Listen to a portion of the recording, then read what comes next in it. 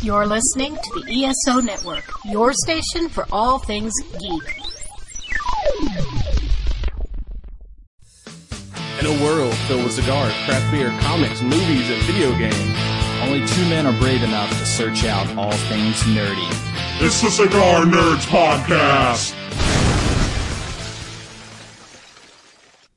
And welcome to Cigar Nerds Podcast. I'm your host, Smokin' Joe. I'm Brad Jackson.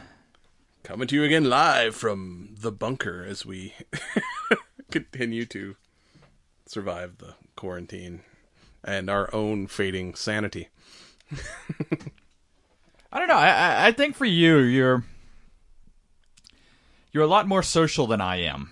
So, for me, I'm good at social distancing. I do that shit anyway. Like, if it's not you or my girlfriend, your wife, and then friends that I haven't seen in a long time, like, just due to conflicting schedules and stuff, like, people's like, dude, like, why are you avoiding me? And it's like, I don't avoid people, like, but it just, I don't know, man. Like I say, you're at least still, like, having to go into the office, most days, where I'm working from home, like, it's like, I don't have a break from, like, not being here, which is driving me crazy. Oh yeah, absolutely. That's why I'm sneaking off to the shop like every single chance I get. Theoretically, allegedly. If you stop me, I am definitely on essential business. So fuck off. So, speaking of essential, what are we smoking this week, Brad? So essentially, we're smoking a little cigar by a maker named AJ Fernandez. We're smoking the Bella Ortiz Maduro Fuego. Figurado. Fuego. Yes, this is the 2020 TAA exclusive from AJ. It's like I said, a Maduro version of the Bella Ortiz in a special double tapered Perfecto size that it's previously not been offered in. And I gotta say, this Figurado kind of size and shape, and it's a box press one too, so it's like kind of like torpedo at both ends and then box press the rest of the way, and it's just kind of a you're like, it definitely makes you feel like you're smoking a fancy cigar. Like, it doesn't, like, I don't know, it's not one that it's just like, hey, this is my average go-to, I mean, most of the time I'm pretty much, a 660 kind of guy, and then you start getting into these funky box presses, and then I'm like, oh, but now I can use my V-cut, and oh, it's got a little pigtail, how cute. Like, now I want bacon. Ooh, bacon. Yes, but this is going to sport a dark Brazilian wrapper with Mexican binder and Nicaraguan filler. Only 1,000 boxes are being released of these TAA exclusives. And if you're here in Georgia, our local cigar shop, The Cigar Shop, is one of those TAA retailers. If you're not familiar with what the TAA is, it's the Tobacconist Association of America. There you go. Those are the words I was looking for. Which meets once a year to kind of discuss, like, issues in the retail community, and they always have, like, exclusive, get together and buy, like, exclusive cigars just for their club, and by club I mean those retailers' stores. And unfortunately, because everything that occurs in the summer this year has been canceled, this year's big TAA meeting in Mexico was unfortunately canceled, but they still managed to have a virtual meeting like all the rest of us are being forced to, and still got their exclusive cigars for the year. So if your state has Google it, figure out where your local TAA retailer is, you can still get some of these cool exclusive cigars that come out here early summer usually. Just leave your Ronas at home. Yep, the only Rona you need is the one from the bar. Yeah. Yeah, and people are like, hey man, freaking Corona stock's going down because people are afraid to drink Corona because of the virus. I'm like, dude, I didn't drink Corona to begin with. It's because it's a shitty beer, but I feel like it's safe. I think we may have talked about that before. All right. It's funny. People are stupid. So, right off the thing. No, I gotta say, dude, like, just to pick this up, there was a wonderful plumage on this cigar. Like,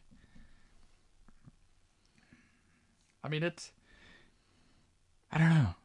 Yeah, and it's like I always love a good Maduro, and this thing is like just dark, oily. Like, I mean, I'm digging it so far. Just, in the early stages. I don't know. Maybe it's because we're recording a little bit earlier than we normally do, but it seems like it's coming out, packing a bit of a punch. There's a little bit of a lingering spice on the tongue, and behind the scenes, we are recording on Easter Sunday. So normally, when we pick up these review cigars, we go to the shop, we have a cigar, and then figure out what we're going to review. After we go for lunch. Get to the review, it's like we've already, between lunch and our morning cigar, we've already blown out our taste buds for today. So we're actually smoking this on a fresh palate. So we get all the flavors today. Yeah, maybe that's the difference. Maybe we should start doing that more often. But that means we're smoking less, and I'm not okay with that. I can't recommend you do that. But I can recommend StrikeForceEnergy.com. Use your promo code CigarNerds for 20% off your order. Keep you caffeinated when you have nothing else to do. And another thing to keep you entertained while you're stuck at home, since all your concerts are now canceled or moved, let's watch movies about music. And I ain't talking musicals because, I watched that freaking... You ain't talking about love either, apparently. But movies about bands, either fictional, real, rock docs, something just to add some, well, I mean, music to your life. Yeah, absolutely, because, music soothes even the savage beast. Or it fires it up, no matter how. Absolutely, but, one of the things I wanted to kind of talk about once we get into that segment, too, is, you used to go to concerts, and, I mean... It was not only the band, but I mean, there was a whole theatrical spectacle happening alongside it. So I want to talk about some of that too. All right. And with that, let's get on with the show.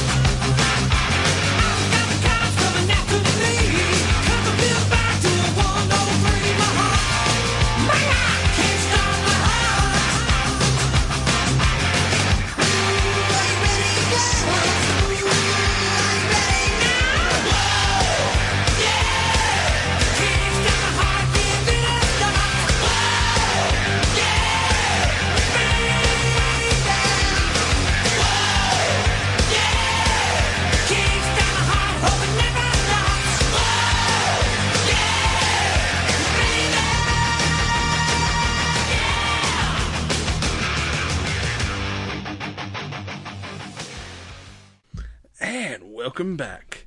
Are you ready to rock? The most iconic phrase in every rock opening ever. Yeah, or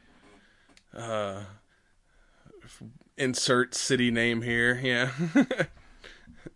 Cleveland, are you ready to rock? We're in Kansas. Oh. Well, you're not in Kansas anymore. So yeah, we're this week we're talking about movies involving bands. Not to be confused with musicals like, the freaking Greatest Showman damn movie that kids forced me to watch far too many times. So basically what you're saying is we're about to just start talking about Spice World. Well, it was a movie about a band. And where are they now? Is it one of them doing political shit over in England? I don't know. I know one of them married a soccer player. That's about all I know about where the Spice Girls are these days. Well, you know more than I do, so congratulations. I mean, I did watch that Spice World movie back in the day just because they were hot in their prime. But no, that Spice World was not one of the movies that we took a look at. I would say first off, because since there are no new movies coming out, we've kind of digging through the backlog of Netflix that and Prime and whatnot to get our entertainment. And a movie that came out, was it about this time last year? It was like March 18th of last year, the theatrical version of the story of Motley motherfucking Crue. Yeah, I mean... AKA The Dirt. I mean, I'll say, like... When this was first rumored to be happening, I was like, all right, I'm intrigued. You know, like... I don't know, I used to have, like, the 3 DVD set of the fucking Carnival of Sins tour that Motley Crue did, and, you know, just all the standard, you know, debauchery that you would, you know, associate with, you know, Motley Crue in their prime, you know, with, like... Oh, yeah, it's like, you know, growing up. That was almost a rite of passage. I mean, you know, it's like, I'm not sure if people went to Motley Crue to see Motley Crue, or if they just went to see, you know, how many women were topless in the crowd. It's like, you know, I don't know, I guess music may have calmed down these days, but back in, like, the 80s and 90s, like, especially the 80s, like, rock excess was this legendary. It's like, you know, people destroying hotel rooms, doing, like, I'm pretty sure there was a drug shortage in the 90s because all the bands did all the drugs, like, in the 80s and like, ran out. But yeah, it's like Motley, like, we've all heard these stories of the crazy shit rock bands did back in the day, and they're, you know, and reading the book, which, as fucked up and weird as the movie is, like, I mean, there's so much more in the book that you're like, holy shit, how are these guys still alive? And then being able to see, like, you know, like, if you didn't know this movie was based on, you know, from real stories, you're like, this has got to be fake. No one could go through the shit these guys went through and live. I don't know. It almost reminds me, and I'm sure we'll get into it later, you know, the kind of the famous quote, you know, from Almost Famous, I'm a golden god. Like, yeah. But I mean, that was the thing, man. I mean, you know, your rock star idols, I mean, they were larger than life. I mean, you know, like, these are people that I still look up to today as a guitarist and a musician and stuff. That's like, that could be me. Except, you know, I'm more close to, like, I miss the 18, 19-year-old prime, so, you know, I'm going to be more the washed out. But, I mean, that's often, like my gauge of seeing a live act, you know, if I go, you know, to a bar or something, and it's like, oh shit, everybody's drunk, and nobody in band can keep time rhythm, you're not cut out for the big time. Like, I mean, the fact that these people could, you know, even begin to put on shows and everything else, and the state of mind's like... Oh yeah, just so much, especially there's, like, I guess the storytelling of it kind of jumps. I mean, primarily it's told from Nikki Sixx's voiceover and perspective, but there's, like, parts of the movie where it jumps around and has, like, different members of the band kind of telling the story. And the one where it jumps to, like, Tommy Lee, and he's like, you want to know what it's like really like being on the road? He's like, here's my day to day, and he's like, wake up handcuffed to the bed, remember nothing. Like, freaking go to the show, you know, get really drunk. After the show, we go to the, you know, next town, go to the nearest strip club, do all the drugs, all the drinks, and fuck everything. Go back to the hotel, redecorate, and he, like, trash the hotel, get in a fight with Doc, get punched out and handcuffed to the bed, wash and repeat, you know. It's like, and those guys, it's like just freaking on, like, back then it was like just friggin' stayed on tour, and it's like, you know, and I kind of like too how the movie starts off just kind of showing the rock and roll excess, and you're like, oh, it's got to be awesome to be Motley Crue, and then you get into, like, the 90s when, like, the constant touring, the drugs all starts taking their toll, and you're like, oh shit, like, these guys actually went through some, like, you know, it wasn't all, like, rock and roll, everything is awesome. It's like they went some, like, mid-movie, you know, it's like everything kind of went, like, real dark, and it gave, like, a good kind of just narrative to the story, even though it's all true. Well, I think, like, for me, you know, one of the most interesting things was, you know, a little known vocalist, director, Dee Snider. And, I can remember that, like him having to do congressional hearings and testify because, they were trying to censor all of the, the metal, the lyrics, and it's everything deemed, just obscene. And it's like, what is the word obscene? Like, yeah. I assume all of you guys go home and, have sex with your wives and everything else. Like, what's obscene? Yeah, because rock and roll had to deal with that. We saw it again in the 90s with, like, when gangster rap became a thing, and, like, Two Live Crew and NWA and all these guys were, getting arrested for obscenity charges. But, rock and roll started that shit back in the 80s. Like, I mean, it's just, kind of crazy, to think about. But then you see this guy that, has such a persona, and then you see him, testify in, Congress and everything else, and it's like, holy fuck, where did the lawyer come from? Like, yeah. I mean, Well, it's like Alice Cooper, man. You ever see an interview? I mean, he's like a really smart dude, but he, on stage, he's like this, gothic weirdo. But he's like, he's like real intelligent, like, well, I mean, that's just like, bands like, fucking Iron Maiden and stuff like that, doing Flight of Icarus and, all of, like, these things, that are poetic. And dude, I can remember, like, for my final in Brit Lit class, I did a cover of an Iron Maiden song, and my teacher's like, that's fucking it. Like, even if you butchered the song, like, I'm still giving you an A in my class. Like, just the fact that you were able to take something from a heavy metal band, you applied it into, fucking British literature and everything else. And I'm like, well, you're kind of naive, because most of these artists and writers and everything are pretty fucking intelligent. Like, oh, yeah. And this, as far as the dirt goes, we got Douglas Booth as Nikki Sixx, Iwan Rheon as Mick Mars, which he does an excellent job of playing Mick Mars. You may know him from, like, Game of Thrones, and was it the Inhumans on ABC last year. Daniel Weber is Vince Neil, and Colson Baker is Tommy Lee, a.k.a. Machine Gun Kelly the rapper. Yeah. Which I gotta say... Did anybody actually know what his name was? No, not until I watched...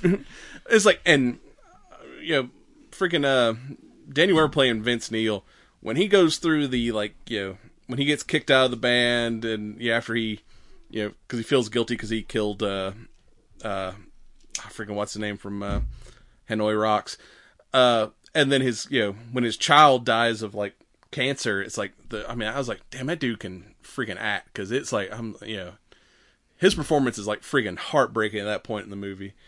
And then, freaking Machine Gun Kelly, for somebody who's not an actor, did an excellent job of being Tommy. Like, dude, especially, like, the mid-90s Tommy Lee, I'm like, fuck, he looks just like Tommy Lee, Like, I'm pretty sure, like, they were hanging out together, like, taking notes and everything, like...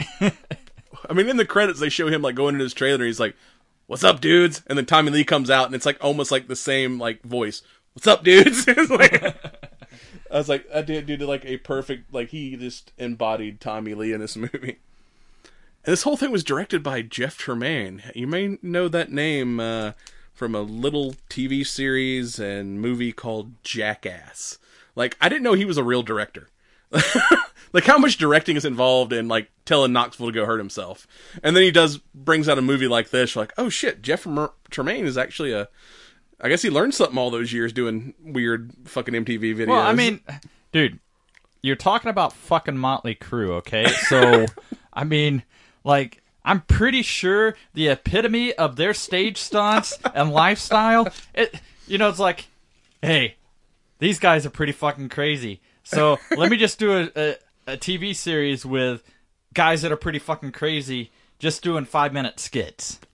Yeah. I mean, It's like, I love that quote in the movie when they're they go on their first big tour opening for Ozzy, and the guy playing Ozzy does a perfect Ozzy. I mean, he looks like 80s Ozzy, and when he comes out and he's like drunk as shit and wearing a sundress, and he's like, let Uncle Ozzy get around, boys, no, it's your first tour and all, but you gotta be careful with all the drugs, the drinking, and the women. That shit can really fuck you up, man. As he's like completely shit-faced, and then he snorts a line of ants and drinks his own pee. Well, I just want to state for the record that Ozzy was able to bite the head off a bat, and he didn't try to fucking wipe out, the world. So, these fucking people in China need to step their fucking weight up, okay? Learn from the metalheads out there. Like, if you're gonna eat your bats and shit, like... You gotta down it with, like, cocaine and vodka to, exactly, to purify your system. Do that shit legitimately, alright? You know?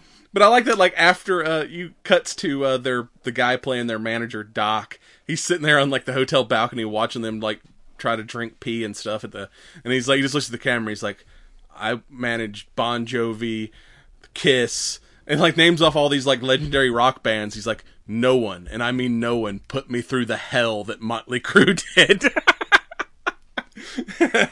But I mean, I don't know. I mean, that was another one, that really, took a lot of flack back in the day was Kiss, I mean.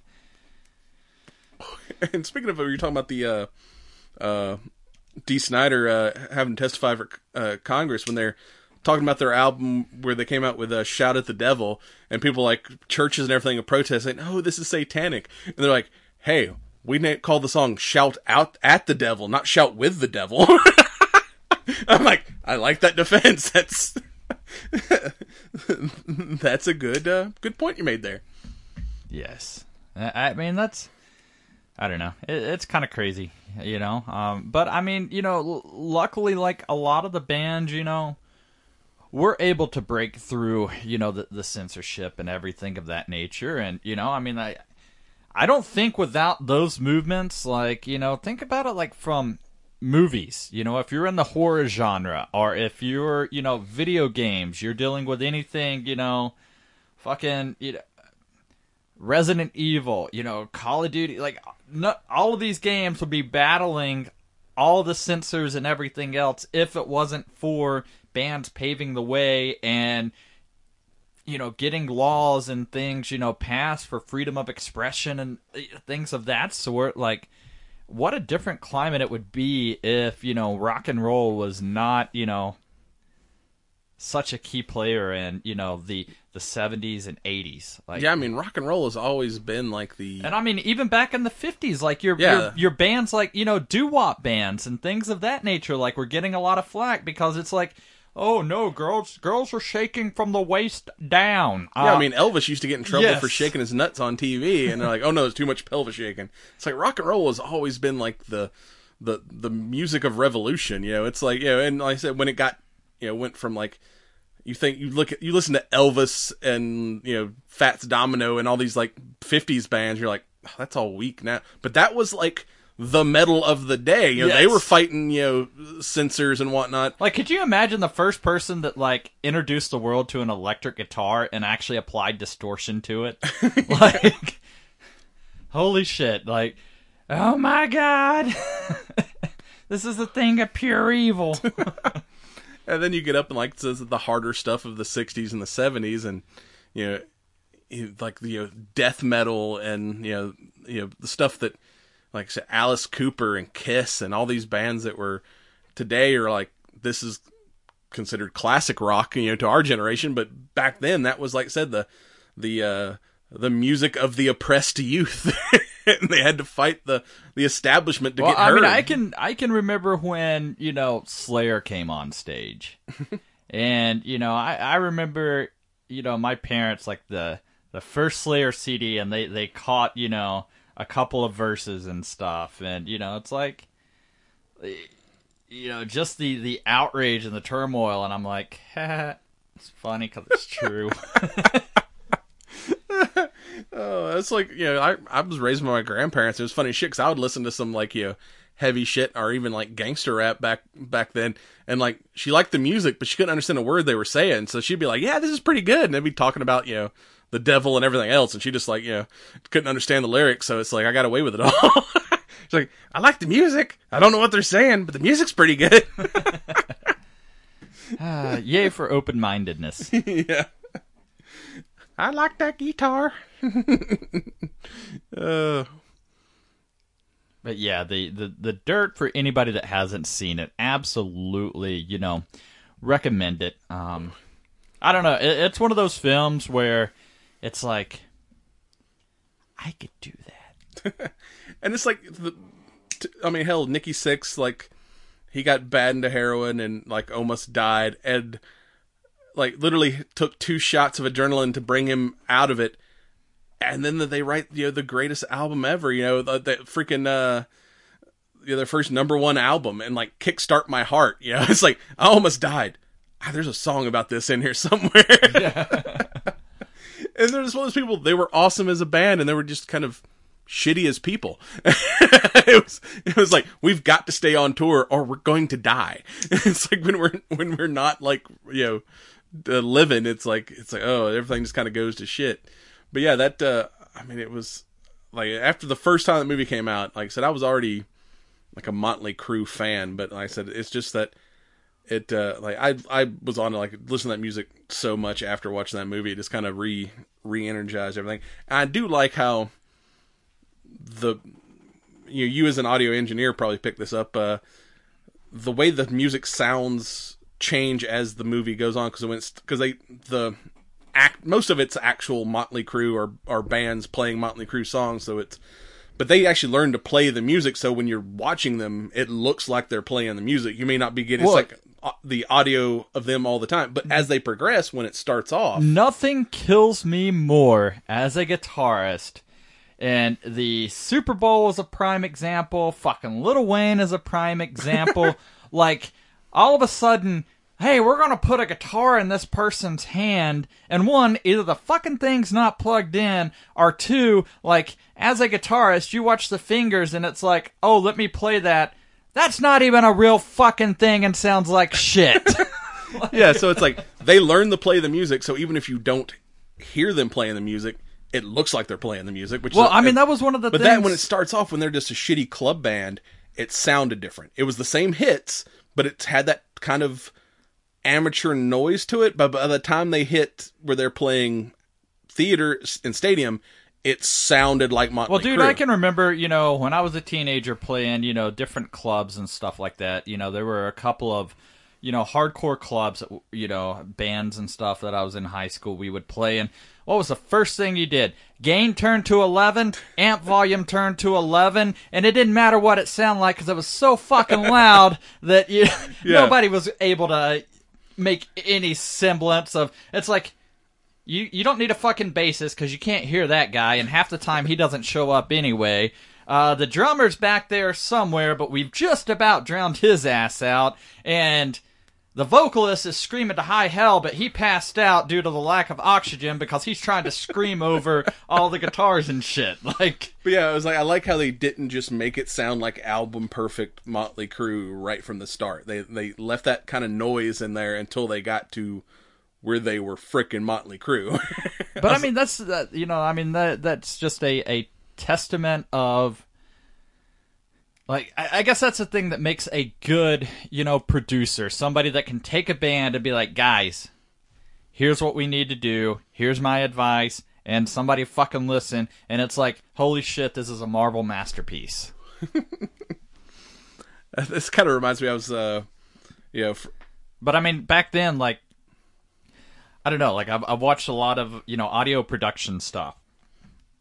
And, very few bands these days actually come together in a studio as a band and somebody hits record and they play a song. Like now, because everything can be copied and pasted and, Yeah, in the digital age, it's yes, like, hey, send me the guitar track and then, all right, we'll mix this together. And so they're like, not having to record together. Like, you lose that.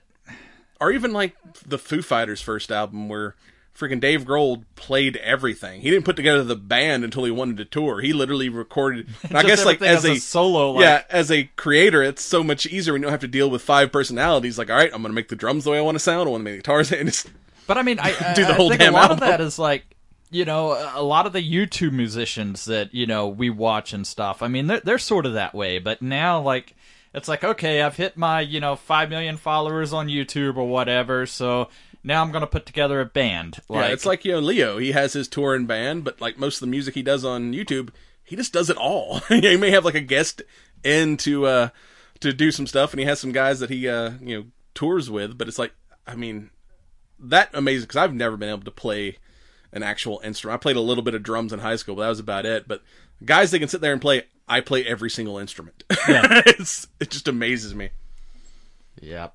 It just, I mean, I don't know, there's, I really won't say virtuoso, but, I mean, hell, my lifelong friend that actually got me into guitar, was, that was my inspiration, was just literally watching him go from drums to bass to guitar to, hey, I've never picked up a banjo, and 30 minutes later after, dicking around, and he's like, hey, I figured out the Beverly Hillbillies theme. I'm like, holy shit. Like, and this is the day, but, back in the days before internet and computers, so it's not like, oh, I'm going to watch a video on how somebody plays this or whatever. It's like, nope, you just did that shit just from, the ear, and, that just adds a whole gravitas to shit that just boggles my mind. It's like, you're something special. I appreciate that.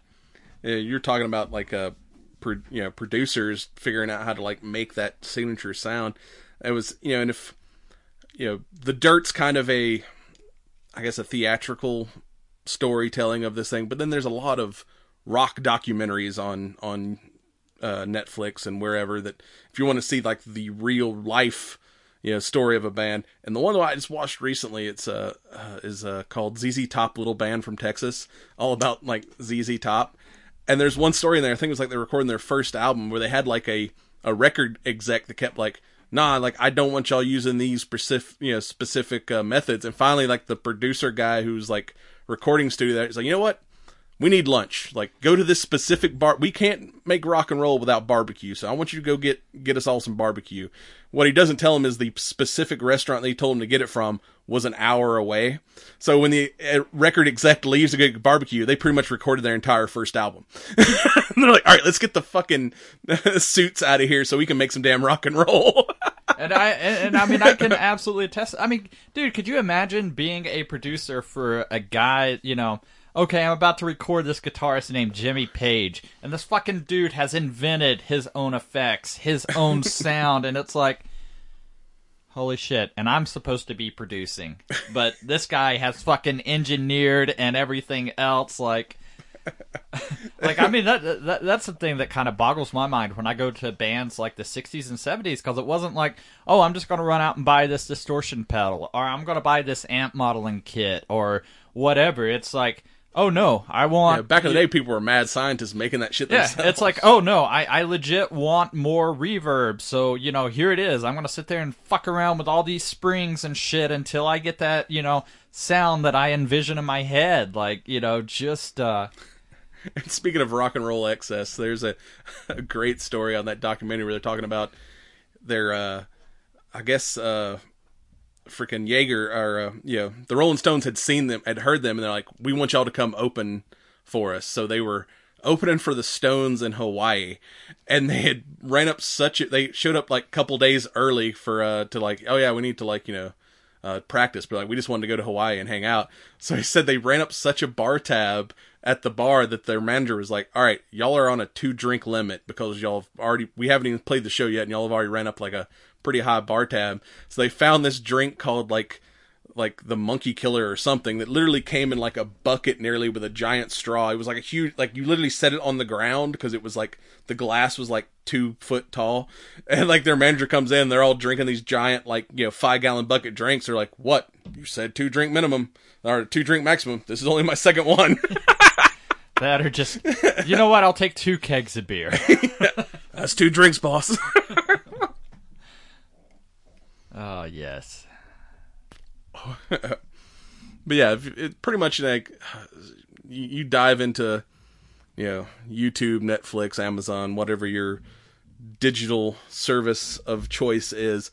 There are tons of rock docs out there if you want to learn about your favorite band, or like I said, there's even cool movies about fictional bands.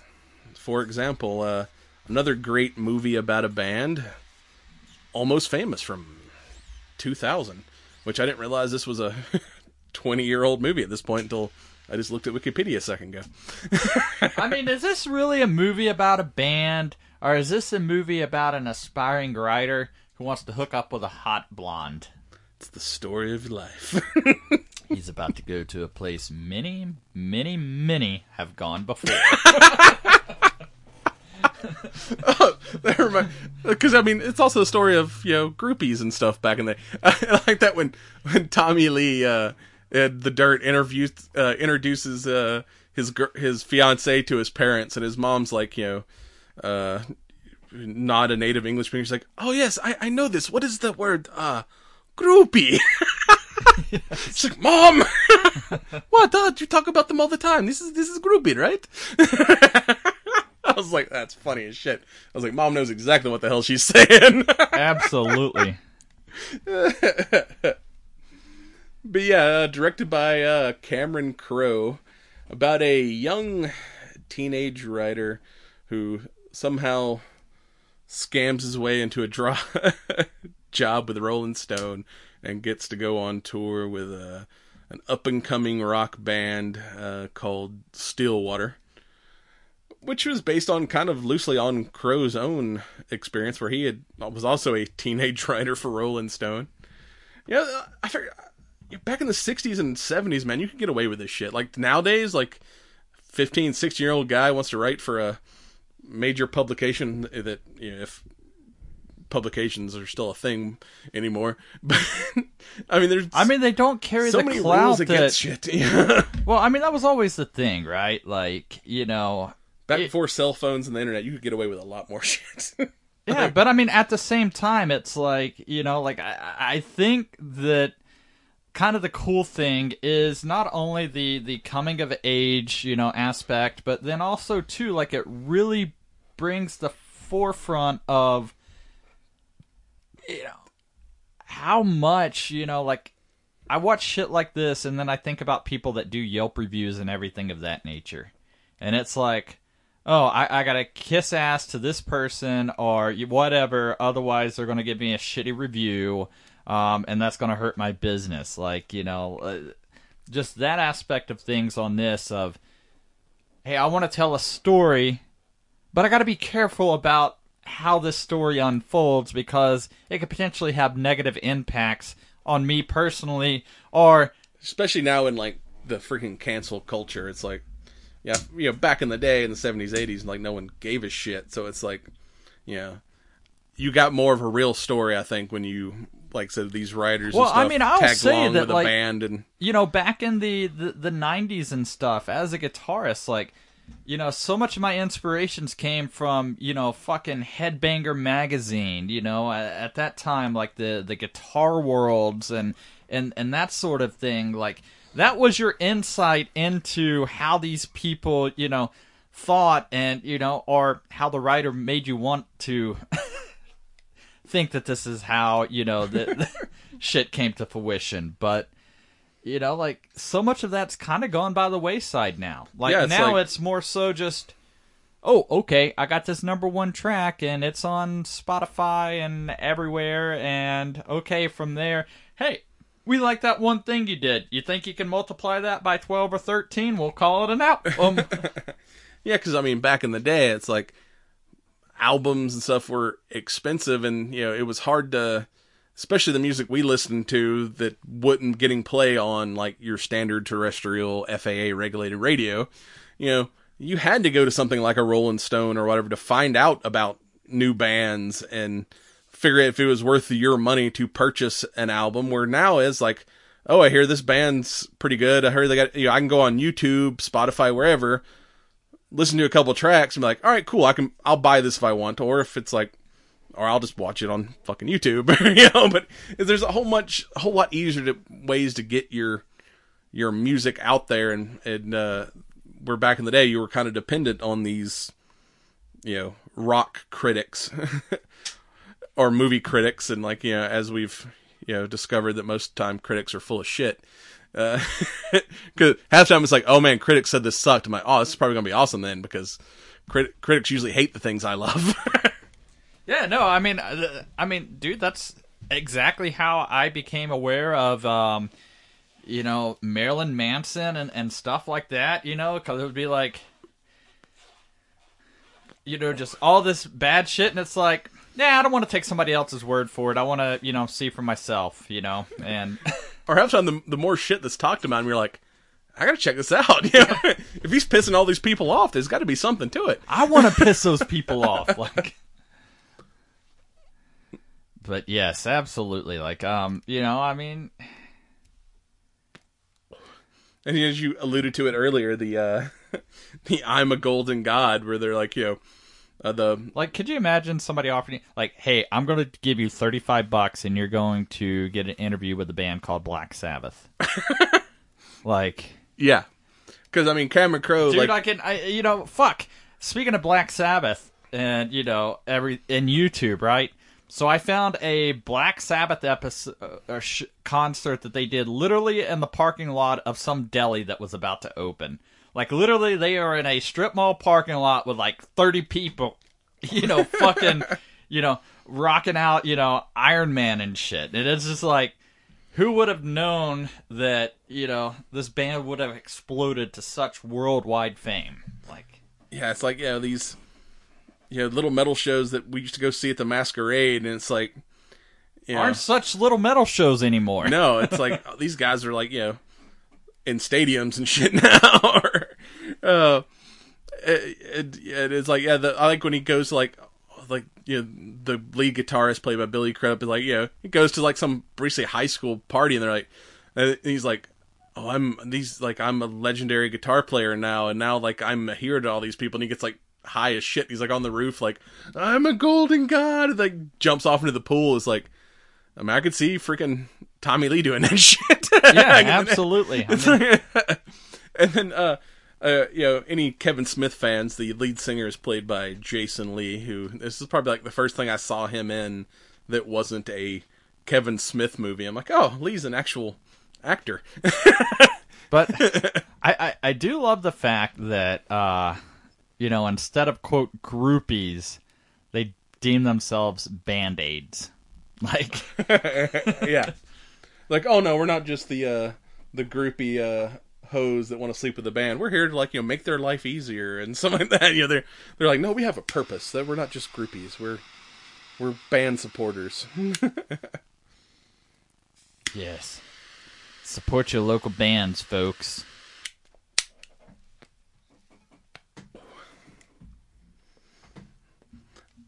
But, you know, being a fictional rock band, too, like, the music from this movie, not only the, you know, actual legit, you know, music they, you know, from that 60s, 70s era that they played, but then, like, the songs from this fake band were like, I actually did a pretty good job of producing, you know, music for a band that doesn't really exist. Well, I mean, you know, we talked about it, you know, past, but fucking Metalocalypse, you know? Yeah. I mean, that was another one that... For a fake band, put on a hell of a show. That was a real band. Yeah. We saw them. We know. Yeah. It's so weird when the lights came on, you're like, they look nothing like Metalocalypse. A whole bunch of middle-aged dudes, you know? But I mean, guys in their 40s and shit, and it's like, oh, y'all don't look like Metalocalypse. But they know metal. Yeah, you're like, you guys, you're freaking... He plays your grandpa's guitars.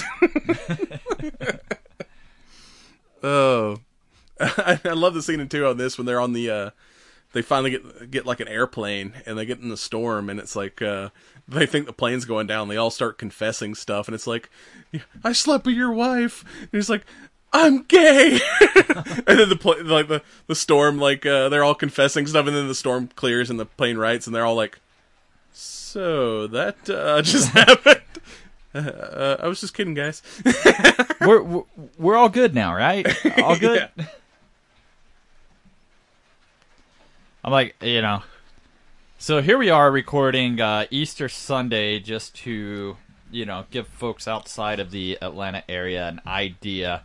So we're about 3 hours away from tornado warning supposed to hit. Yeah, so it's like, things are happening outside. Yeah, if you start hearing some some rain noise in the background, yeah, the storms are starting. Just like 2020, it's like, hey, you know, I know you're in the middle of a virus, you know, like. Hey, it's April. Guess what? Tornadoes. Hey, there went a cow.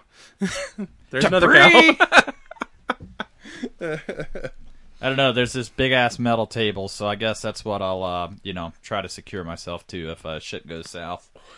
Yeah. We'll keep the mics rolling, folks. Now we're podcasting live from 30,000 feet. Yeah. Whoever finds this, please upload it to the internet for us, because we're probably going to be dead. Nah, dude. We're good. We've survived a lot of shit. We ain't getting taken out by no nader. Put on my Mandalorian helmet so I can, go shopping, since I'm like all these people wearing masks and shit. Oh. Speaking of mask. What? Like, and music and everything.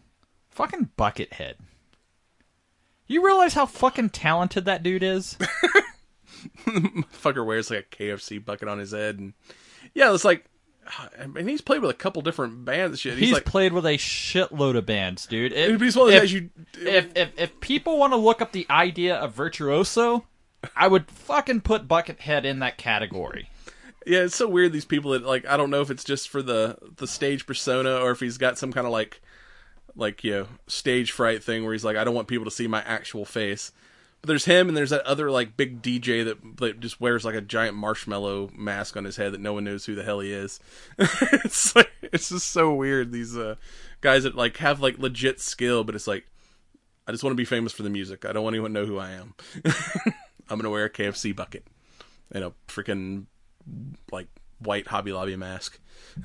But I mean, I guess, like if you're in a pinch, like a bucket could come in handy at times. Do a lot of things with a bucket. You shit in a bucket. Put drinks in a bucket. Yep. Preferably before you shit in it. Yeah, you can puke in a bucket after you've drank the drinks in the bucket. Yeah, I mean, multi-purpose bucket. Yeah. I mean, maybe something we need to start working into our EDCs. Buckets. We'll get Gearcraft to make me a freaking hand sanitizer holster to put on my my battle belt. You do that, sir. You do that. Another one. Have you seen, it's almost like a rockumentary type thing, Hysteria, the Def Leppard story?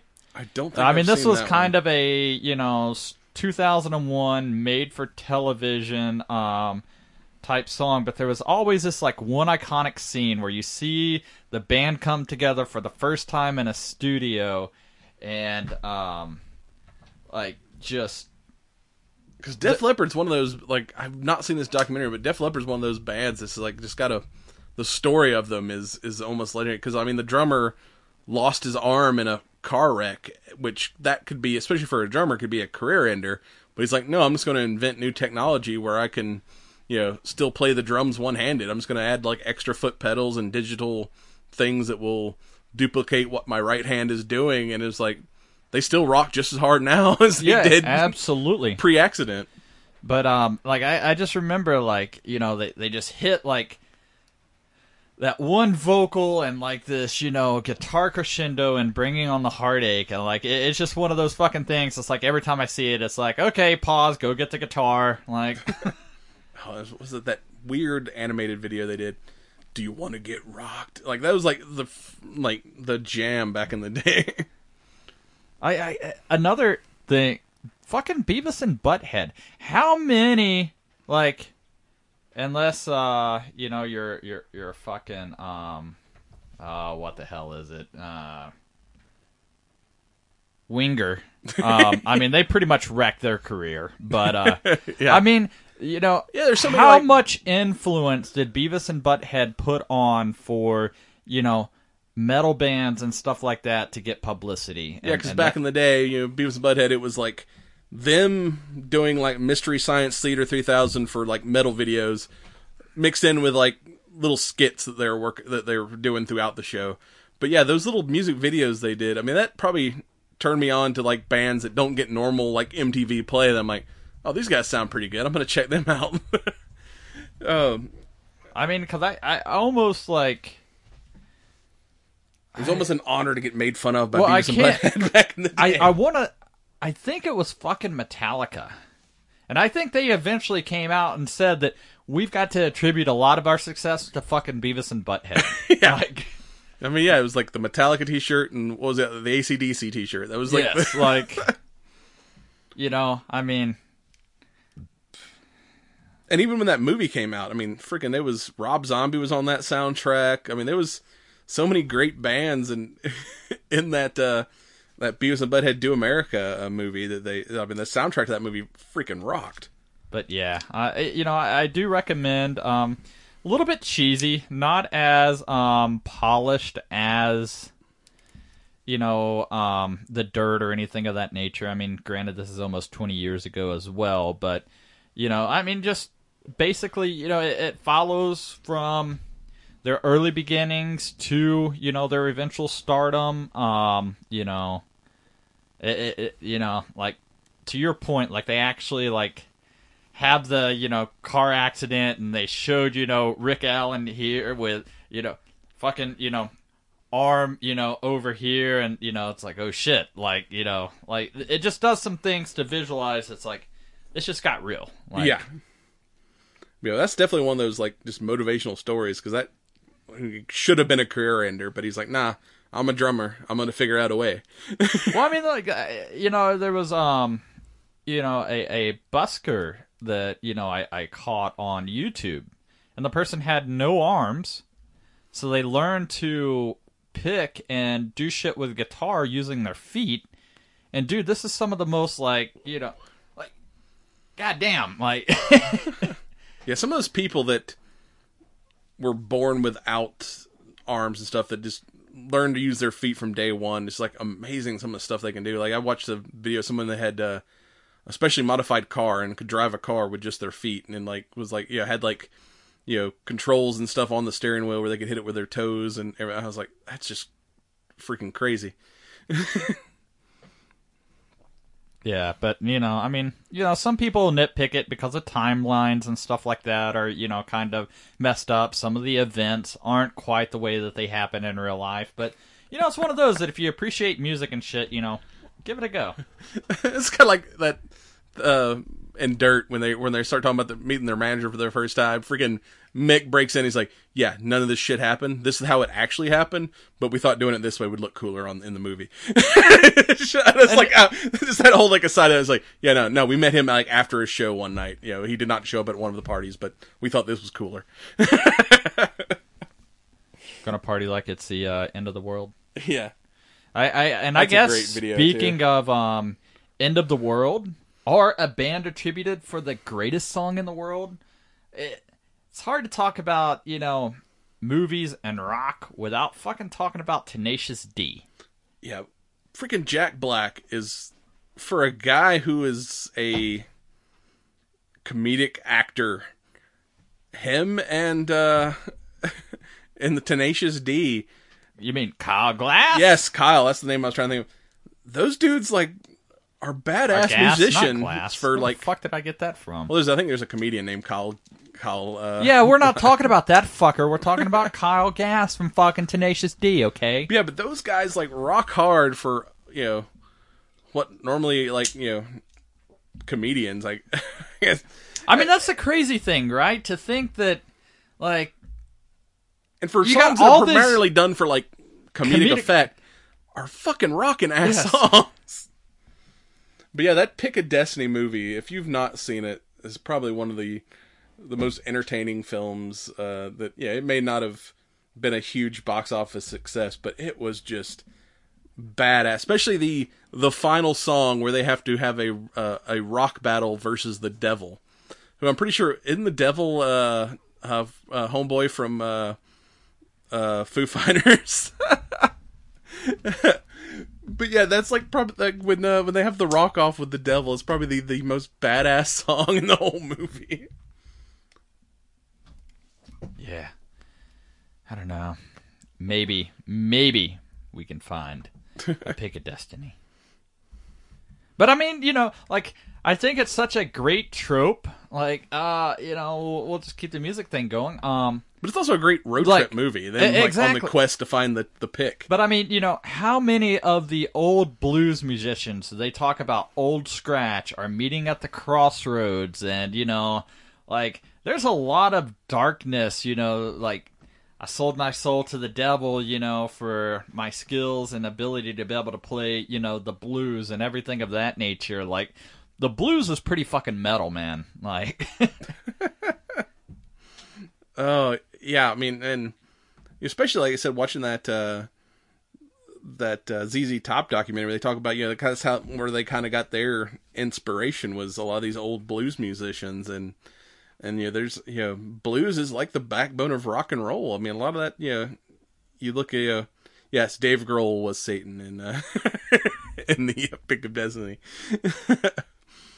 But yeah, it's like those old like dark blues stories kind of led to like that, especially Southern rock and roll, stuff out of Texas and throughout the South where, and hell, even today, a lot of the modern country guys sound more like rock bands than they do country singers. They just happen to wear a cowboy hat and are from Texas, but they're playing some shit that I'm like, but I can actually get down to this. But I mean, at the same time, like, like maybe different ends of the spectrum, but I mean, like old country, you'd think about moonshining, you think about the outlaw lifestyle, you think, all that kind of stuff. So, I mean, like, we used it on one of our previous episodes, but that fucking song, Outlaws and Outsiders, you got fucking Mick Mars, Ivan Moody, Travis Tritt, like, all these fucking people coming together from all these different walks of life to put together this track that each, they do their own thing,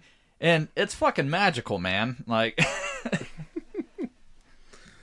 yeah, it's like, and speaking of Jack Black in rock and roll, School of Rock was another one of those that was like kind of meant to be a comedy family film, but had a lot of great music in it, where he just kind of builds like this ultimate rock band with these like prep school kids as he like needs a job and like fakes being a music teacher. Well, I mean, and decides he can enter the battle of the bands with these kids. And I think that what they, unfortunately, like, I think what they did with Pick of Destiny was tried to replicate the success that School of Rock had. Because School of Rock was like the highest grossing, music comedy up until I think it was like Pitch Perfect or something. Yeah, 35 million made 131 million. I mean, that's a hell of a return on investment.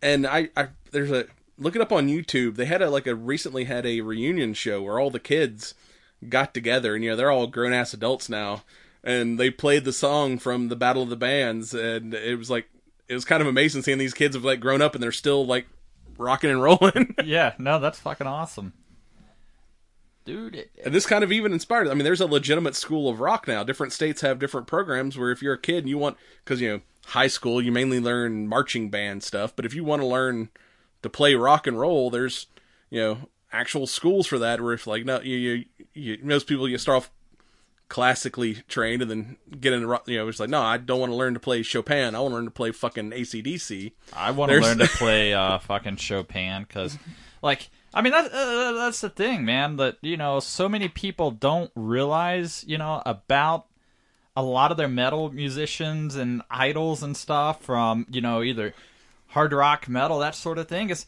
most of these people were classically trained, and that's why the fucking guitar solos are so on point, because they understand, the theory and everything of, hey, I know how to voice my notes and my chords. I know how to actually give things feeling and emotion more so than I'm just going to get up here and pick a bunch of random notes really, really fast and see what happens. Oh yeah, there's so many bands that have like made a career on just like 3-chord punk rock, where when you see some of these guys like Mick Mars and freaking Leo, and that were just like the technical aspects of their guitar playing is just like, for someone who knows shit about guitars, it's just like magic to watch. You're like, I know I can't do that. That's just amazing. As somebody that plays guitar, what I hate is watching the fucking like 6-year-olds. It's like, I've been working on this for 20 years, longer than you've fucking been alive, and yeah, and they're just like fucking kid geniuses. Like, I mean, there's that video of that kid that says he can play guitar, and Steel Panther like calls him up on the stage, like, yeah, sure, show us what you got, kid, thinking he's just gonna be some like they think it's gonna be funny, and he gets up there and starts shredding. And they look at their guitar player and like, dude, you're fired. This fucking little kid just like showed you up, man. Like, I love it.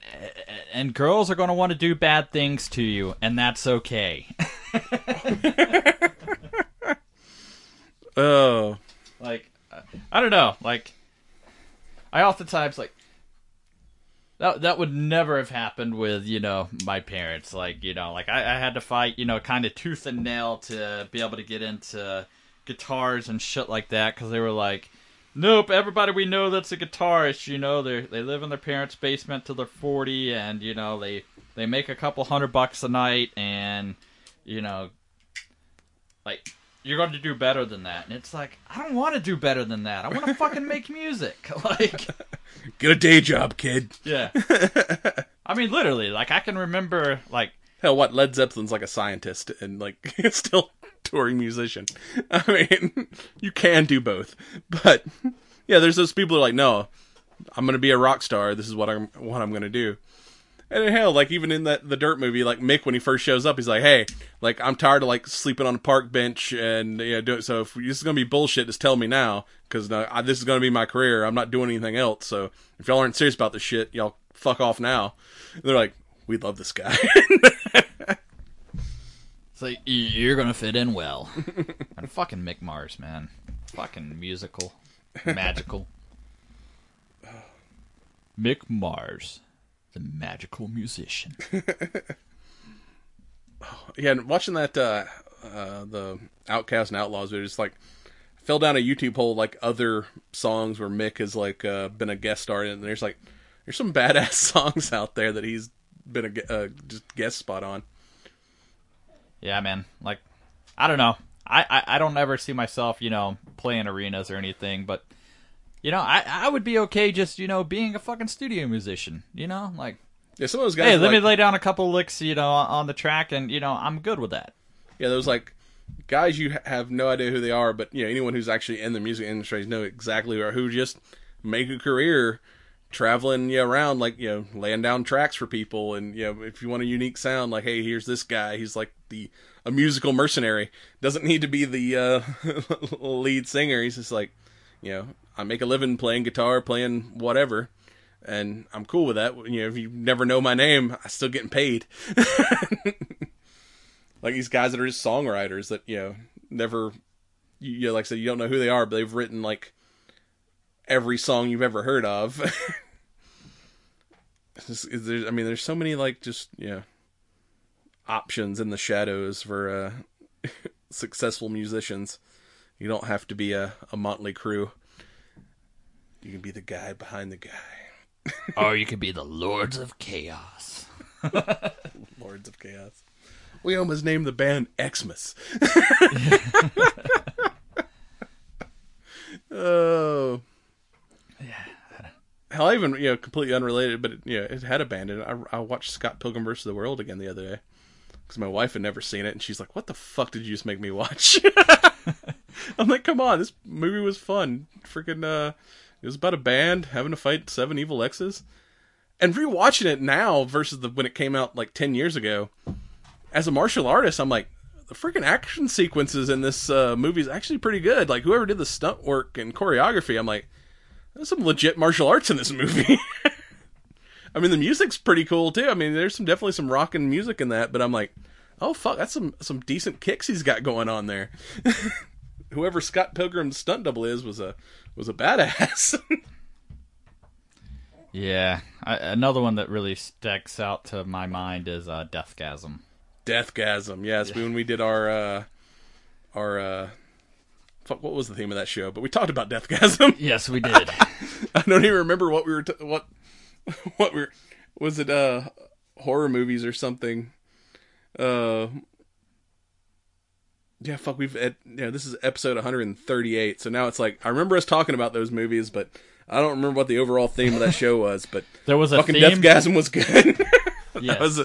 That's another one that I, Might have been one of our Halloween episodes, I don't remember, but yeah, Deathgasm was another great... it's probably a Christmas episode or something. Might have been, because I think we talked about that when we talked about The Babysitter. Just Oh, random weird horror movies that we never heard of before Netflix. And I'm okay with that. I mean, that's why the internet's so slow now, is because we're all stuck at home watching Netflix and discovering weird-ass movies that we never would have watched. I mean, that's how I discovered the ZZ Top documentary. It just popped up on my, hey, you watch this, you should also watch this. I'm like, oh, sure, Netflix. Yeah. Like, Netflix at this point should disable that "are you still watching" thing when you just leave it on something for a long time. Are you still watching? It's like, yes, motherfucker, I got nowhere else to go. I'm definitely still watching. Like, they need to change it. Like, you go to pause something or, actually shut or close out the Netflix app. Like, they need to have a pop-up that's like, are you sure you're done? Like, that's probably the more appropriate. Yeah. Do you really have something else to do today? Nope, you're going to stay home and watch another 15 hours of Netflix. So as we kind of wrap up this musical journey, what do you think of this Bella Ortiz? Bella Ortiz is pretty good, man. I don't remember smoking the non-TAA. I think we had like the regular. I don't think we had the Maduro last time, but I mean, this Maduro, it's got a lot of strength, a lot of flavor. I mean, it's an AJ cigar. We've not found an AJ cigar that we didn't like yet. Oh, that's a guy I need to get on the podcast, because I mean, he's just like the fucking cigar mercenary. He just works for everybody. Hey, you want to do a thing? I'm willing to put my name on it. Oh, yeah. I mean, this is a damn good cigar. I mean, it's a little on the it's a TA exclusive, so it's a little bit on the more pricey side, like at $13, $14 price point. So it's a definitely not a budget cigar. And hell, if we don't run out before then, we'll probably have a budget cigar for you next week that I tried last night and really enjoyed. I got the new. But yeah, I could definitely recommend the Bella Ortiz Figurado Maduro TAA exclusive, if you can find it. And if you don't have a TAA retailer in your local area, there are some TAA retailers that are online, so you can, a quick Google search, you can find somewhere to order this if it's not anywhere local to you. So don't worry, you don't have to be in the know to get one of these. But like I said, it is limited. They only made 1,000 boxes, so if you're going to get one, get it now before they disappear. Or even try, if you can't get the special Figurado size, try the regular Bella Ortiz Maduro. They are pretty much available all the time, because this cigar came out in 2016, so it'll be on the shelf at your local retailers, and at least the normal sizes that are available. And with that, we'll be right back with some science. I'm through with standing in line to clubs I'll never get in. It's like the bottom of the ninth and I'm never gonna win this. Life hasn't turned out quite the way I want it to be. Tell me what you want. I want a brand new house on an episode of Cribs, and a bathroom I can play baseball in, and a king-size tub big enough for 10 plus me. So what you need? I'll need a credit card that's got no limit, and a big black jet with a bedroom in it. Gonna join the Mile High Club at 37,000 feet. Been done. I want a new tour bus full of old guitars, my star on Hollywood Boulevard. Somewhere between Cher and James Dean is fine for me. So how you gonna do it? I'm gonna trade this life for fortune and fame. I'd even cut my hair and change my name.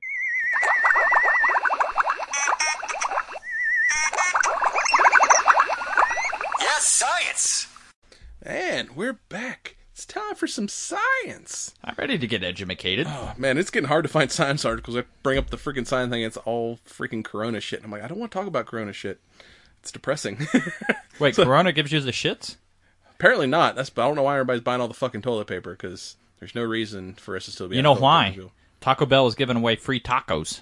Oh, well, that explains it. Like, isn't that funny? Like, weeks before Taco Bell debuts a promo where they're going to give you a free Doritos Locos, everybody does a run on toilet paper. Somebody's got some inside knowledge somewhere, and oh man, I went to because I miss Mexican, going to Mexican restaurants, but my favorite Mexican place around here is still doing takeout, and I went up there to pick up an order, and they're selling margaritas and growlers. So if you need a margarita, they're like, we still got you covered. I got a growlerita. Whoa.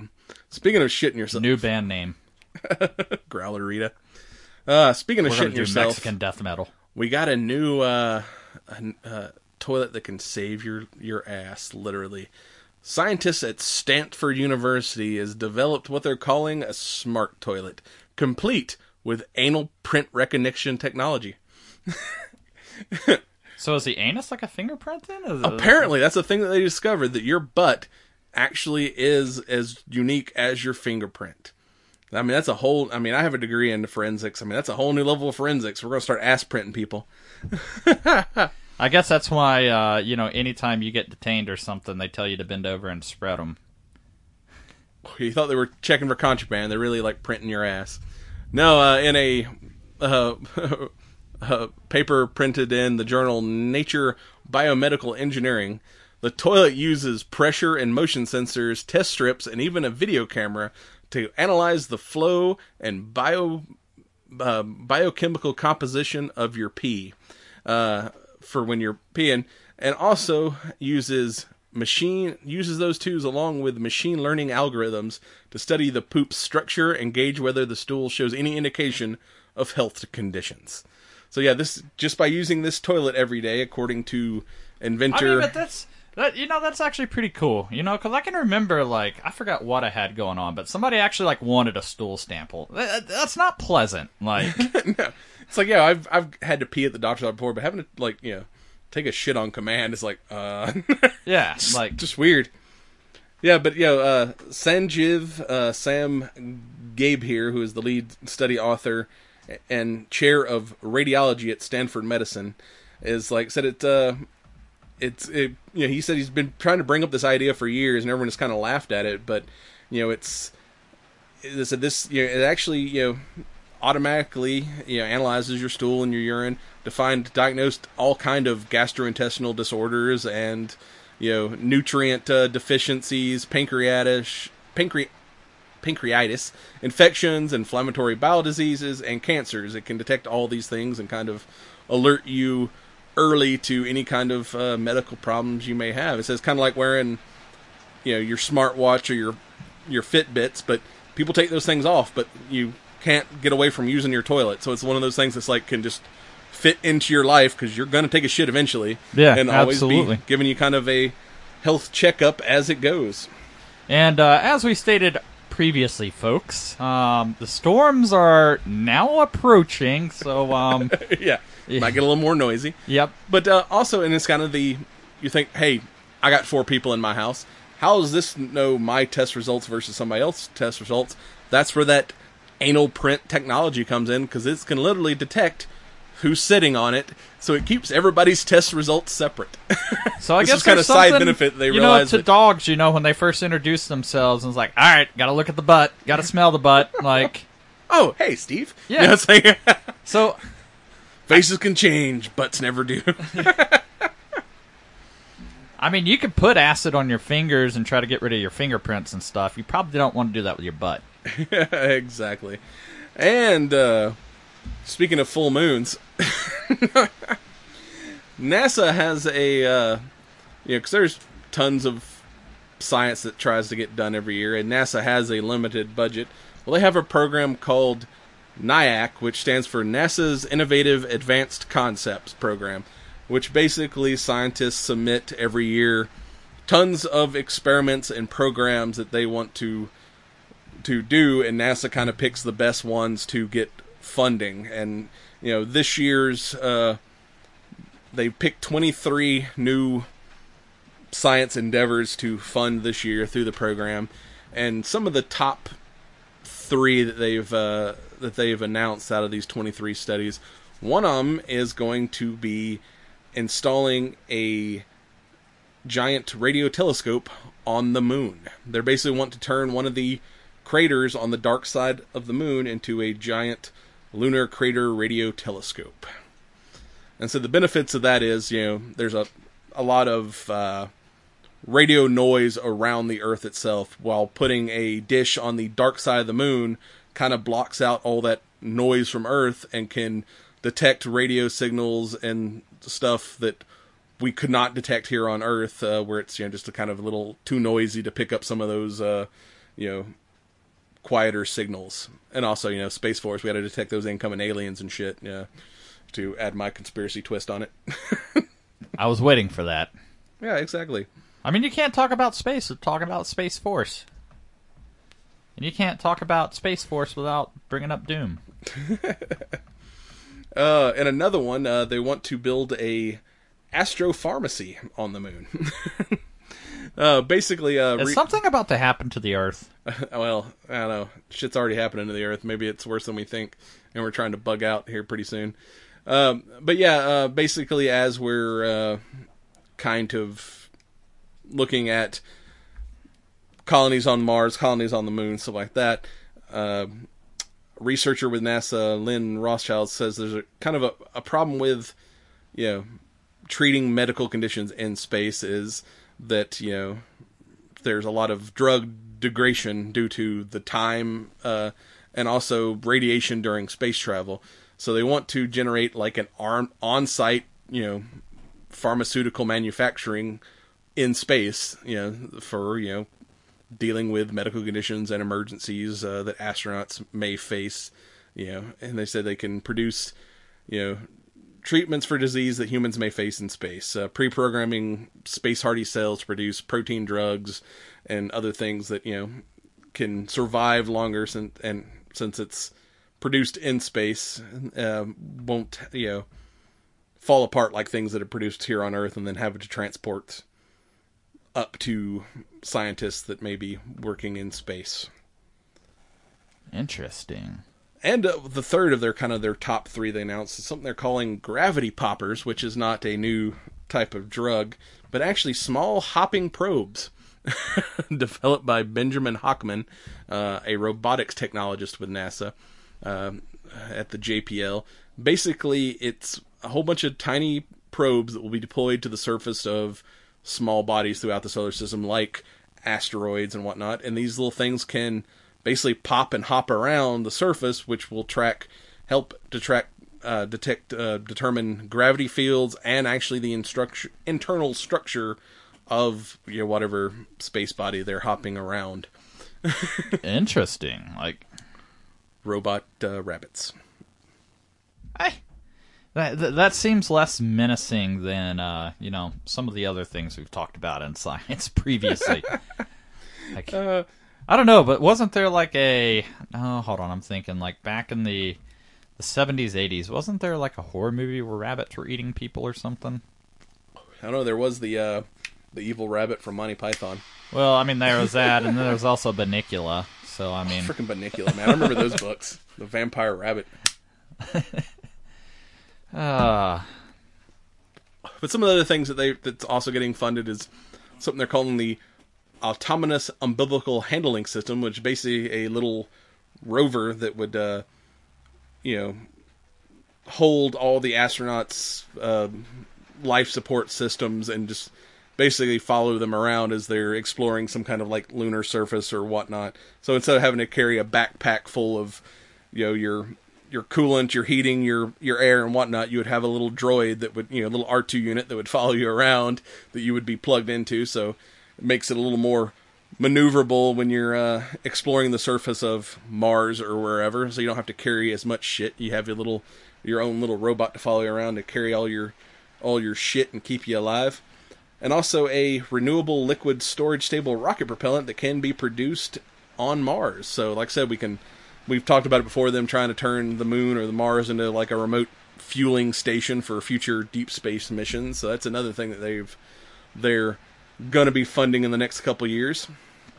Well, I just came across an interesting piece of article. What's that? I know you didn't want to really get into the virus shit, but how do you feel about drive-up gun sales? I fully support drive-through gun sales. So apparently especially my local gun store just closed because they had a bunch of old people working there. I'm like, damn it, I need my pew-pews. So apparently the ATF Friday issued a new guidance to federally licensed firearm retailers that dealers can provide drive-up or walk-up service to reduce health risk by the coronavirus. Now, the thing that sucks if you don't have a carry permit or something is most of the background check services, crashed or, taking longer than usual due to high demand and stuff. But you fuckers should have had a carry permit already. Yeah. If nothing else, as soon as things reopen, get your fucking carry permit, people.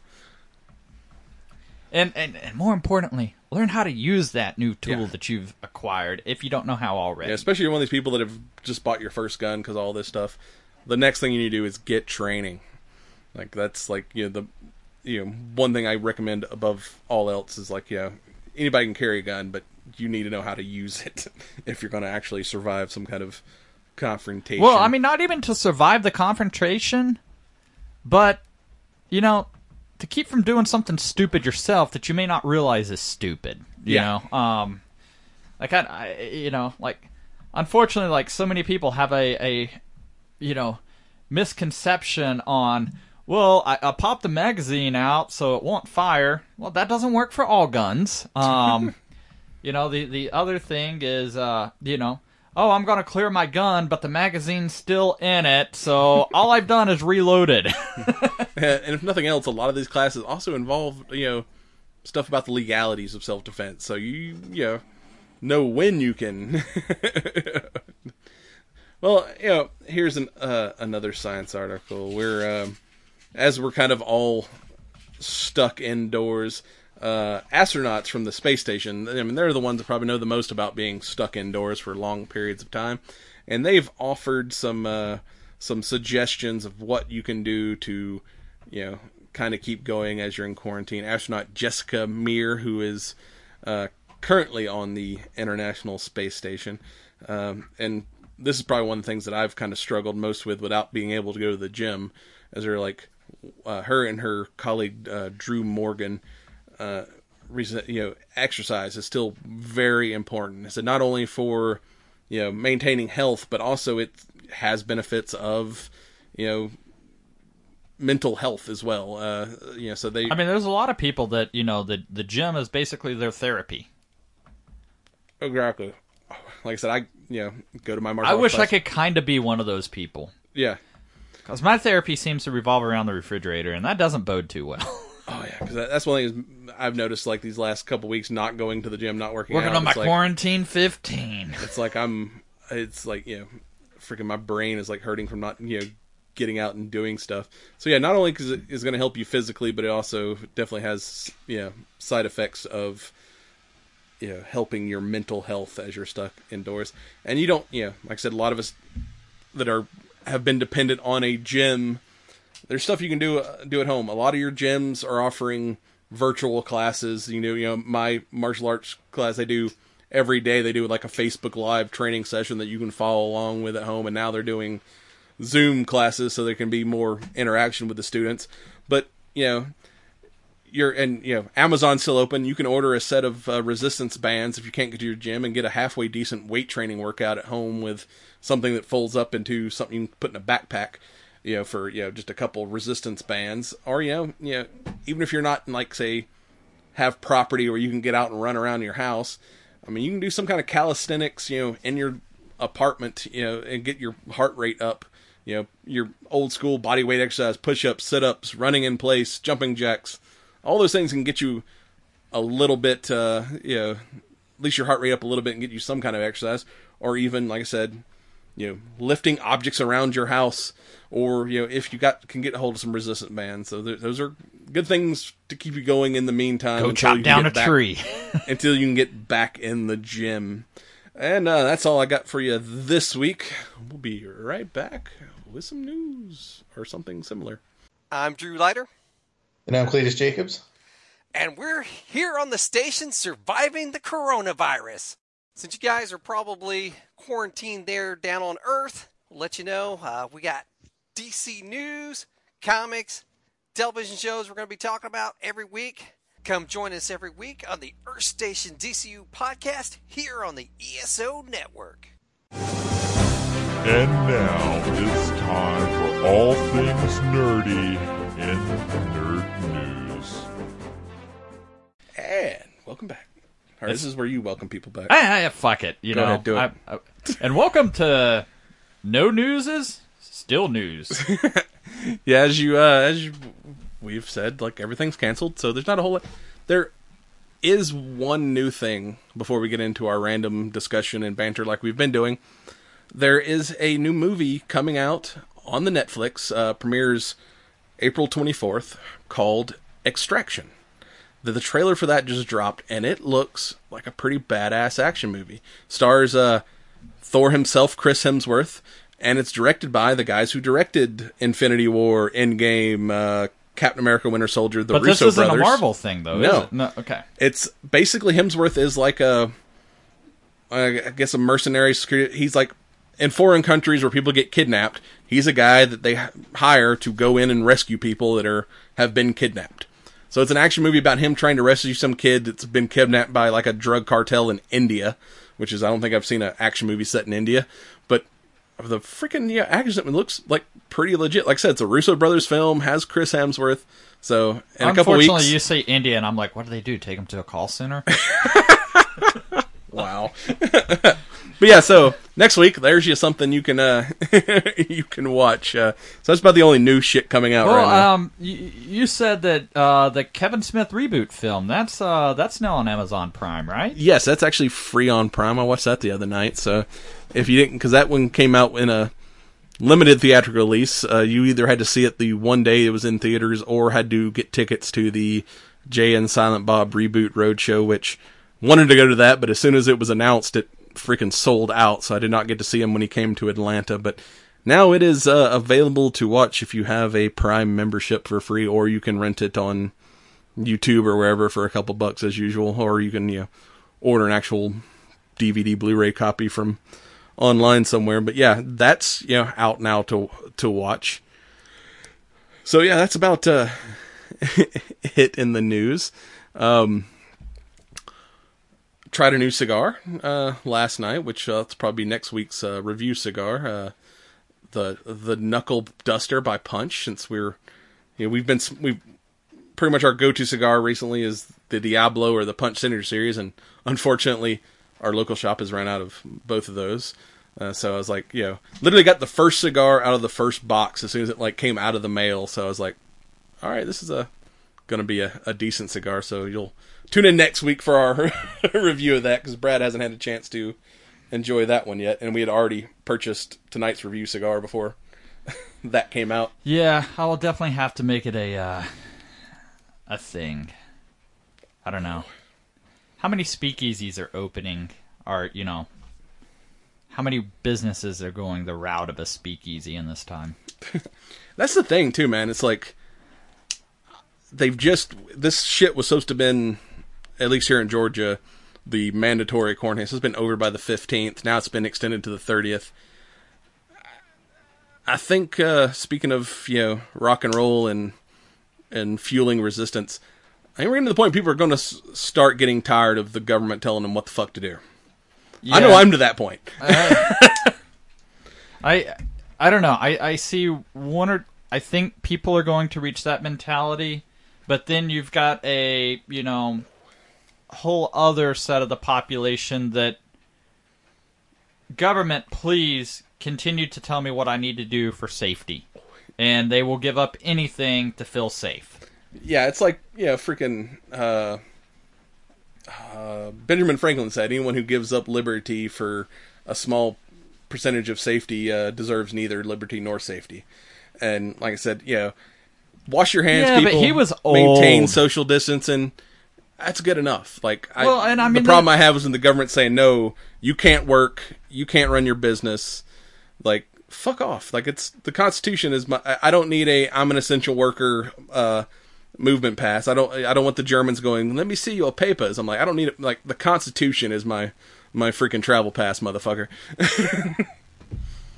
I mean, there's definitely a need for safety and concern, but the mandatory, enforcing of I mean, I saw a thing where some guy got arrested for hanging out in an empty park with his kid because park wherever this was at was supposed to be closed for quarantine. I'm like, So Yeah, did they get it's- arrested for hanging out, or did they get arrested because the guy, started acting like a douchebag or something? Like, I mean, that's the thing. Like, I guess, that's the... Like, I feel like we open up too many, authoritarian doors, where, like, you get some, rookie gun-ho, this is my opportunity to be a real badass, and I'll tell you, like, if you approach me in that way, yeah, I'm probably getting arrested because I'm going to be a dick. Oh, yeah, because, Like, I mean... if you're just like, hey, I need you to, maintain your social distance or something of that nature, like you approach me like a professional, great, I will give you, and cool, we're good. Yeah, But- and, like, here our local county sheriffs in the surrounding area have all said, hey, there's still a thing called the Constitution. No, we're not going to arrest you for being out, because this isn't constitutional. But, we will, if we see you, we may remind you, hey, man, just be safe. Yeah, wash your hands, stay away from each other. But, yeah, it's like you said, there's places where people aren't as knowledgeable on the law, and there's definitely, especially some of these small local governments, there's definitely room for dictator-esque behavior. Looking at you, Virginia. Well, okay, on a lighter note, apparently there's a really popular ice cream at the Disney parks called the Dole Whip. And apparently Disney has, released the recipe on how to make the Dole Whip ice cream. Now, Also, they put out their churro recipe as well. and I've... Some Disney churros Since are the last shit from summer, what I'm like... what I hear. I can't remember having homemade ice cream since I was a kid. So it's like... Yeah, as a kid, we used to have one of those, like, homemade ice cream machines that came in, like, the wooden bucket thing. And, I haven't made homemade ice cream since I was a kid. Yeah, stuck at home, I can do new hobbies. I may have to go pick one of those up and give it a try. Like, if we're not all, like, a fucking culinary art student by the time this shit is over, we've all failed. Oh, fuck. My wife was making fun of me, sent me some meme about, spending your stimulus check on new guns. I'm like, fuck, I may go buy me a damn pellet grill and start doing some smoking. Since I got nothing else to do. I'd love to do learn how to grill some meat while I'm stuck at the house. I feel like that's a absolute man skill that is required in life. I mean... Yeah, it's been, I've grilled some things on an old charcoal grill, but it's been a long time since I've done any smoking and stuff, so yeah, it's definitely something I need to, or non-cigar smoking. I'm about to put 100 pounds of deer meat in my freezer. Fuck yes. When am I coming over? We're social distancing, fool. Fine, I'll stand 6 feet away, just hand me my plate. Oh. It's kind of funny, like, the way people are getting inventive to maintain the social distance stuff, too. Like, I've seen, like, churches and, especially this being done on Easter Sunday, right? Like, people of faith and that's what, but, it's like, all right, time to, pass the collection cup or something, and they're using shovels and shit so that way everybody can be, 6 feet away. I saw some old guy who made a hat out of, like, pool noodles that had, like, 6-foot poles sticking out from it so people couldn't get near them. I saw we talked about homemade masks earlier. Some lady made a mask with, from a distance it looks like some kind of cool design, but when you get close up, you realize it's a whole bunch of little dicks. She said, if anybody gets close enough to see what's actually on my face, I know they're within the 6 foot, they gotta back up. And that's another thing you can fault. Google homemade protection equipment fails, because they are just... I fell down a rabbit hole on Facebook looking at pictures of people wearing dumb things as homemade self-protection that is absolutely hilarious. And hell, all us, the fucking 501st guys have we've been waiting for this forever, so I can wear my Stormtrooper outfit to Walmart now, because this is my safety equipment. I saw one guy wearing a scuba mask with a fucking coffee filter over the snorkel as his as his mask. It was just around the tip of the snorkel. It's like the I don't know, ridiculous panic shit people are wearing. Well, I mean, I think hilarious. At some point, you got to bring some comedy, into things, and it just... Yeah, I've all the times I've gone out, I've not worn a mask, I've not worn gloves. I got a little thing of hand sanitizer in my pocket, give it a squirt every once in a while, but yeah, some people are just... And like you've said, they're using it incorrectly because they're wearing their gloves all day and touching everything, so all you're doing is spreading shit you're touching. I saw a picture of one guy trying to use his cell phone, took his rubber glove off and was holding it in his mouth while he was working his cell phone. I'm like, yeah, dude, you just completely fucked that one up there. Like, I mean, you know, like we've used the analogy before. It's great to have a first aid kit. It's great to have a tourniquet. It's great to have, you know, these things. If you don't understand how to use any of those tools, though... It's like we said, if you're going to carry a gun, learn how to use it. If you're going to carry medical equipment, take some kind of medical class and learn how to use... I mean, I've got tourniquets and everything else in my car. I've not taken a medical class yet, but it's on one of those... It's on my to-do list of training that I plan to get in the near future. You know, but at least I've watched some YouTube videos of how to properly use the equipment I have. I mean, you and I both have attended, you know, at least get some kind several, you know, panels and stuff involving... You don't have to be an expert, but at least try to get proficient in whatever equipment you're carrying. Absolutely. So, yeah, I mean, you know, it's just one of those things. Do what you feel is best for yourself, but, you know, like, it's kind of funny. Like, I saw a thing, you know, and, you know, this coming from my retail experience working in delis and that sort of shit, and it's like, you definitely see the people that have never taken, you know, one of the Serve Safe Food certification classes. like, I feel like that should almost be mandatory. Like, there should be a URL or something where, you know, if you're going to buy this box of, you know, gloves, you need to take this course. Or, you know, stop littering, man. There's freaking damn rubber gloves in the parking lot everywhere. I'm like, motherfuckers, don't be douchebags. Like, throw shit in a proper garbage can. Yeah, like, I don't know. Nobody needs that cross-contamination, everything of that nature. But, yeah, I mean, it's crazy times. I don't know. Yeah, I saw a story the other day. It was like, New York and L.A. have released all kinds of prisoners from prisons to stop them from getting sick. And crime has gone up in New York and L.A. Huh. I wonder why that is. It's like, we're going to release you just to put you back. Yeah. I mean, which I get it. You know, if you're holding somebody on fucking misdemeanor weed or something of that nature, yeah, fucking, you know, cut ties, you know, and there's a guy released from prison that, like, went and robbed a bank. It's like, dumbasses. You know, there's... Yeah, it's like,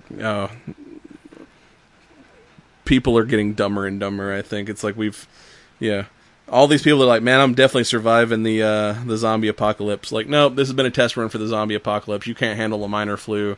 We're all fucked if a real, like, bleeding from your asshole type pandemic breaks out. So, I've fallen down a YouTube hole, and, you know, I can't remember the channel's name, but it's basically like why you would or would not survive, you know, whether it's a video game or like The Walking Dead or like the different zombie viruses. So, you know, they're like, why you would not survive, or why you probably would survive a Walking Dead style zombie apocalypse.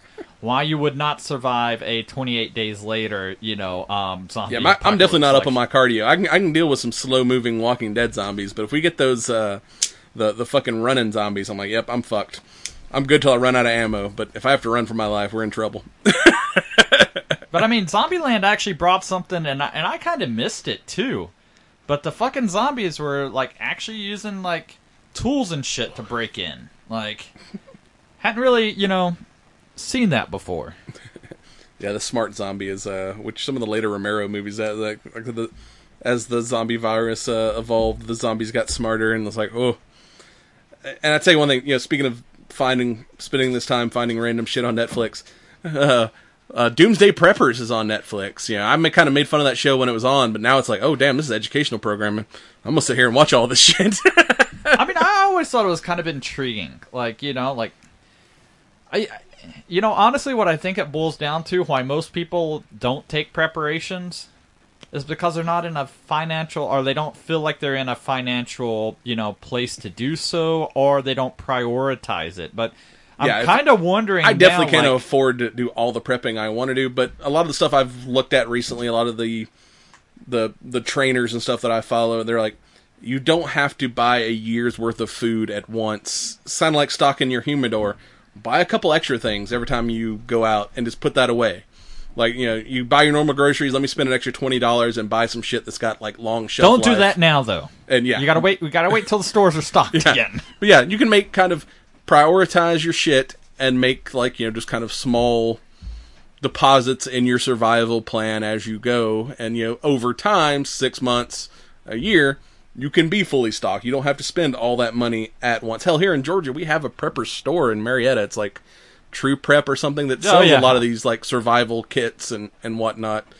And like I said, Amazon's still working. Amazon's still making delivery. So I mean, a lot of this shit you can get online. And speaking of, like, earlier we had recommend gun training and stuff. We should definitely do like an MRE tasting or something. Like, and last training class I went to, I bought some MREs to eat for lunch, and like, they weren't that bad.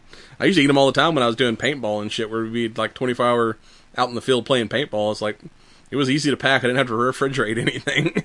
Didn't have to worry about pooping for a week either. Yeah, so that helps. But if, like I said, if you can't get out and take any classes right now, there's a YouTube series, a trainer, Warrior Poet Society.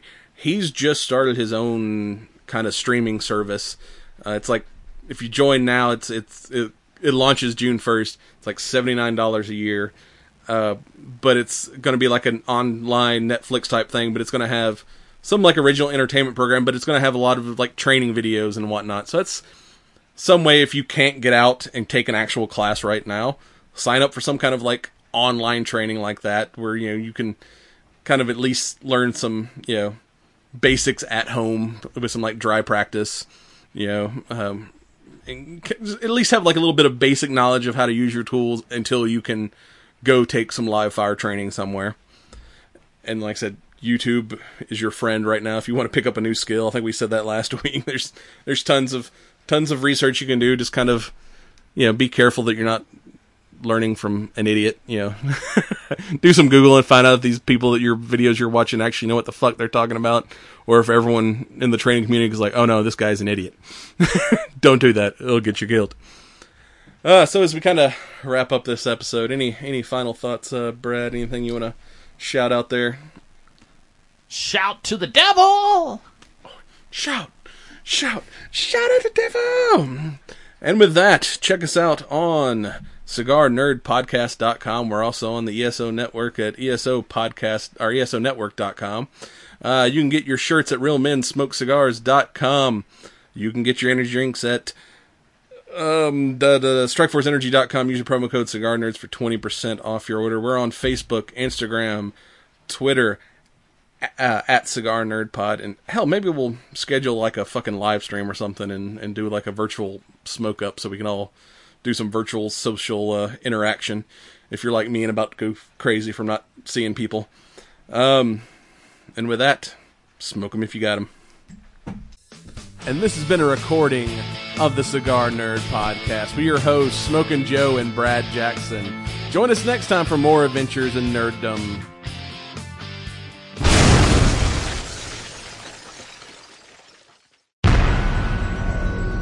This has been a broadcast of the ESO Network.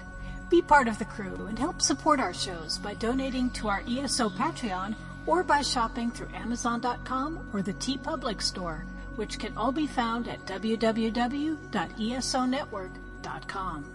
The ESO Network, your station for all things geek.